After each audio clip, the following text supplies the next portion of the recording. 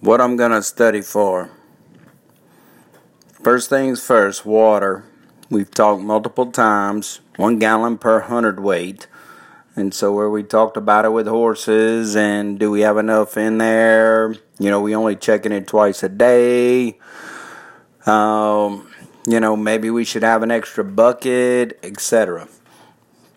So, water on it, pretty important. Primary function is going to be transportation. And then, bottom line, cheapest nutrient. And we like it to be fresh. And if we end up with it in ponds and all that kind of stuff, then we're going to change a pH. We're going to change a gut environment. And we potentially can run into problems with diseases. So 1 gallon per hundredweight. Primary function is going to be transportation. And it's the one that, the first thing it comes out of is the gut. That's why we end up with some constipation, because they're going to maintain blood volume for the heart rate and all that stuff. And so that's where we can end up with our colic and stuff from an impaction on horses. Second one, carbohydrates. Primary source is energy. So we go through glycolysis. We start talking about biology. We start talking about biochemistry. It's going to be used C6H12O6 plus oxygen is going to yield CO2 plus water plus energy, or ATP. And so carbohydrates, primary carbohydrate out there is going to be corn. So that's going to be the one that we're going to use for most livestock diets. We talk later on in the semester. Hey, corn by itself, without being genetically modified, is inherently low in lysine. And so that being the case, a lot of times that's the reason why lysine is our first limiting amino acid in a lot of these species, is because of the fact that corn doesn't have a whole lot of lysine, and it's typically our cheapest energy source. Other carbohydrates, oats. Hey, a lot of times we leave the husk on. We can crimp them a little bit. We can roll them a little bit. Good thing about leaving the husk on, or having it, even if we crimp it or roll it, goes back to those old horse people on it. Hey, by golly, oats, if you need to add a little fiber, pull a little moisture back into that tract, help that passage rate, keep that horse's digestive system right, let it roll. Wheat, we talked about wheat as one of them. Biggest thing with wheat, hey, we're going to use it for people. And so every time we're looking at potato chips, we're looking at, other than corn chips, but we're looking at potato chips, we're looking at Twinkies, we're looking at bread, etc. And so a lot of times, and of course it goes back to one of our byproducts of wheat was wheat midds.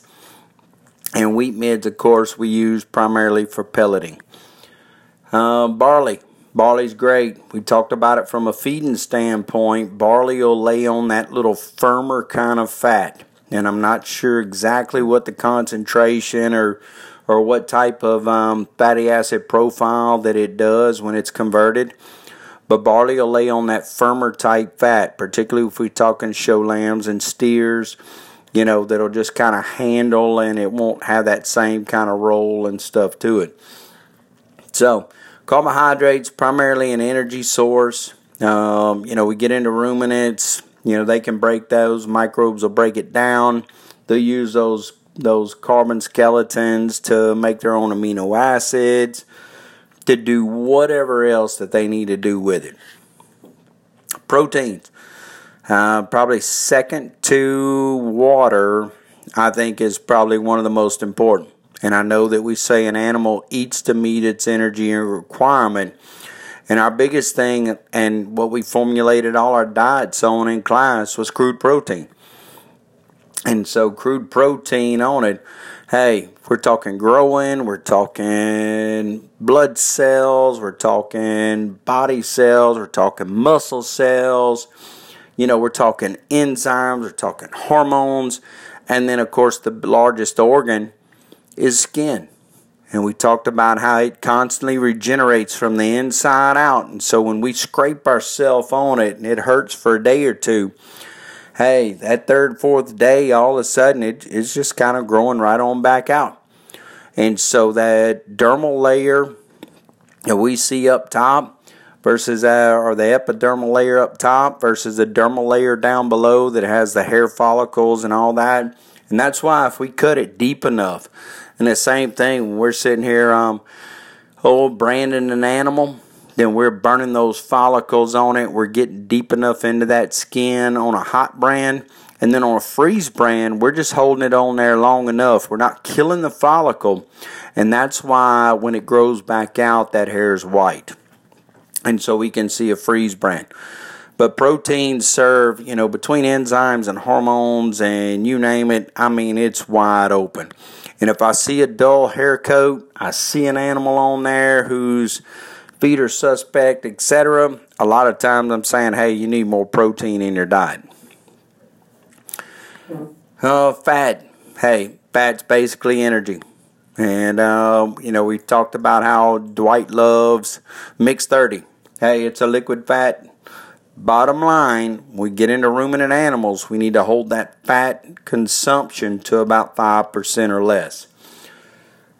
Now, we get into some other species. We're talking about hogs. We talked a whole bunch about fat additions for hogs. Hey, we're going to increase gains. We're going to increase growth. We're going to increase this. Too much fat too early in development, what's going to happen is you're going to cause them to go from skeletal growth, muscle development. You're going to cause them to become more early maturing and start laying fat on quicker. So, fat's a great deal, but we just have to be conservative and we have to watch where we put it in terms of amounts. I know it's very popular now for humans with keto diets, but the biggest thing that we need to do is make sure that we kind of minimize, if we're talking about ruminants, or we kind of sit here and keep it in check, we start talking about hogs. One thing I didn't throw out there for hogs is a research study we did at Mississippi State years back when they first started. Mississippi was a catfish capital of the United States and had all these catfish ponds, and they said, hey, we got all this oil from the processing left over. Well, we fed that oil to those hogs, and Lord and behold, we turned around, guys, and guess what? Hell, the damn pork tasted like fish when you started cooking it. And then when we got into the fat, we started processing the hog, it was real soft and real oily.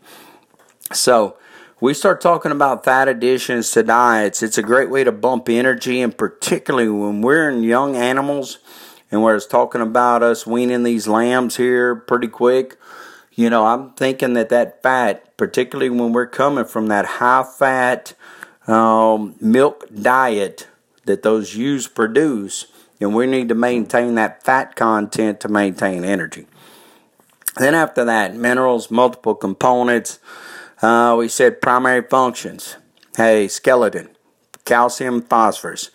Those of y'all that went through Dr. Lemieux's 201 growth and development, hey, we're depositing it in, we're pulling it out. You gets to the end point and she's got twins. Hey, if she doesn't have enough calcium available to her as a mineral supplement, then she's going to take it from her bone. And we're going to find that in multiple species on that as well. Phosphorus is going to be the other one that's going to be a key component in it. Of course, we talked phosphorus with multiple things. Not only that, from a skeletal and our calcium to phosphorus ratio that we wanted to be 1-to-1, 2-to-1, depending upon diets, depending upon production. But phosphorus is also the P in ATP, or energy. And also, guys, we run into phosphate too when we start talking about RNA and DNA. And so phosphorus is a pretty key component. And we don't want too much, we don't want too little. And if we do one or the other, then we're going to throw all of our systems, all of our set of checks and balances out of whack. Other ones after that, we talk, and we've talked salt multiple times, sodium chloride multiple times in terms of water consumption. We talked about pH balance. We've talked about sodium and potassium in terms of membrane potentials. Active transport requires that sodium, potassium, ATP from phosphorus to sit here and facilitate. And then our sodium ions bring it in. Our potassium ions cross back over the membrane to maintain that charge component there. And so we start talking sodium chlorine, which is salt, sodium chloride, and potassium. And so sodium and potassium both have a positive charge. So electrolyte, acid-base balance, pH balance, mineral balance, transport across membranes, think nerve functions when we start getting into it. So when we start talking that, guys, from a mineral standpoint, CalPhos for skeletal. Phosphorus has multiple other functions, including ATP, DNA, RNA, etc. And we get into sodium, chlorine, and potassium. And so sodium Na+, potassium K+, and potassium also for us when we apply it from a production standpoint is we're applying it out and we call it potash. So, all the way through, we're just trying to maintain those. And then vitamins. Bottom line with vitamins, we got two classifications or what? Water soluble, fat soluble. Fat soluble vitamins, A, E, D, K. A and E, as long as we got some green, lush grass out here, in which we noticed our ryegrass went dormant. We caught those 80-degree days in the early part of April. Ryegrass goes dormant, guess what? And so all of a sudden, we've gone for a while without a lot of lush green grass between the hot days early that kind of shorted up our winter forage growing season. And then we caught this kind of semi-drought for about 3 or 4 weeks that kind of kept our summer grasses from really taking off and thriving in it as well. And so as long as we've got good green grass, A and E are no problem. Cut hay. Hey, we drop that hay. The less green that hay has in it, the less vitamin A it has in it. And we talked about how vitamin A is pretty cheap. Vitamin E on the flip side, they'll even supplement it in cattle feeding diets towards the end. And the luxury is that it sits here and, when they turn around and they slaughter that animal, it's kind of an antioxidant. And it helps maintain that bloom and that bright red color on that meat when you see it in the meat case. Okay, hey, years back, I was sitting here giving some blood cell, and I was giving a red cell over and over and over and over, and giving some more red cell, and you name it. And I even caught a horse one time, jockey gave it to me, etc., and had blood coming out of both nostrils. And my job was to make sure that it went all over my shirt, and I kept my forearms up in front of the shirt. So, did red cell help and the vitamin K help to prevent bleeding? No.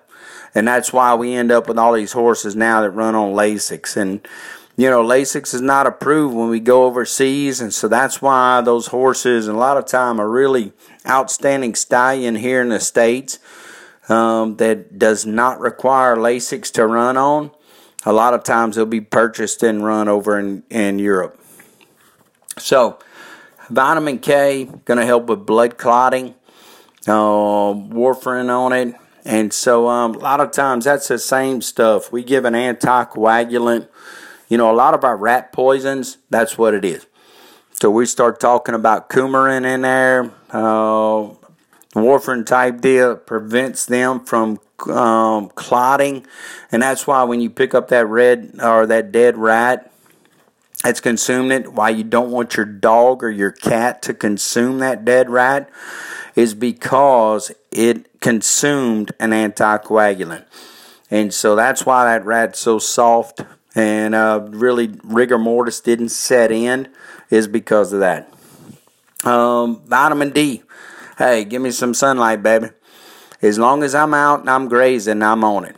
Now, the hogs we talked about that are in a barn forever, the chickens we talked about that are in a barn forever, they need to consume a total mixed ration because they're not exposed to sunlight. So when we start talking about the basics on nutrients, that's your 6 nutrients right there. We broke them down quite a bit considerably after that, but that's probably the first part that I would focus on this final exam.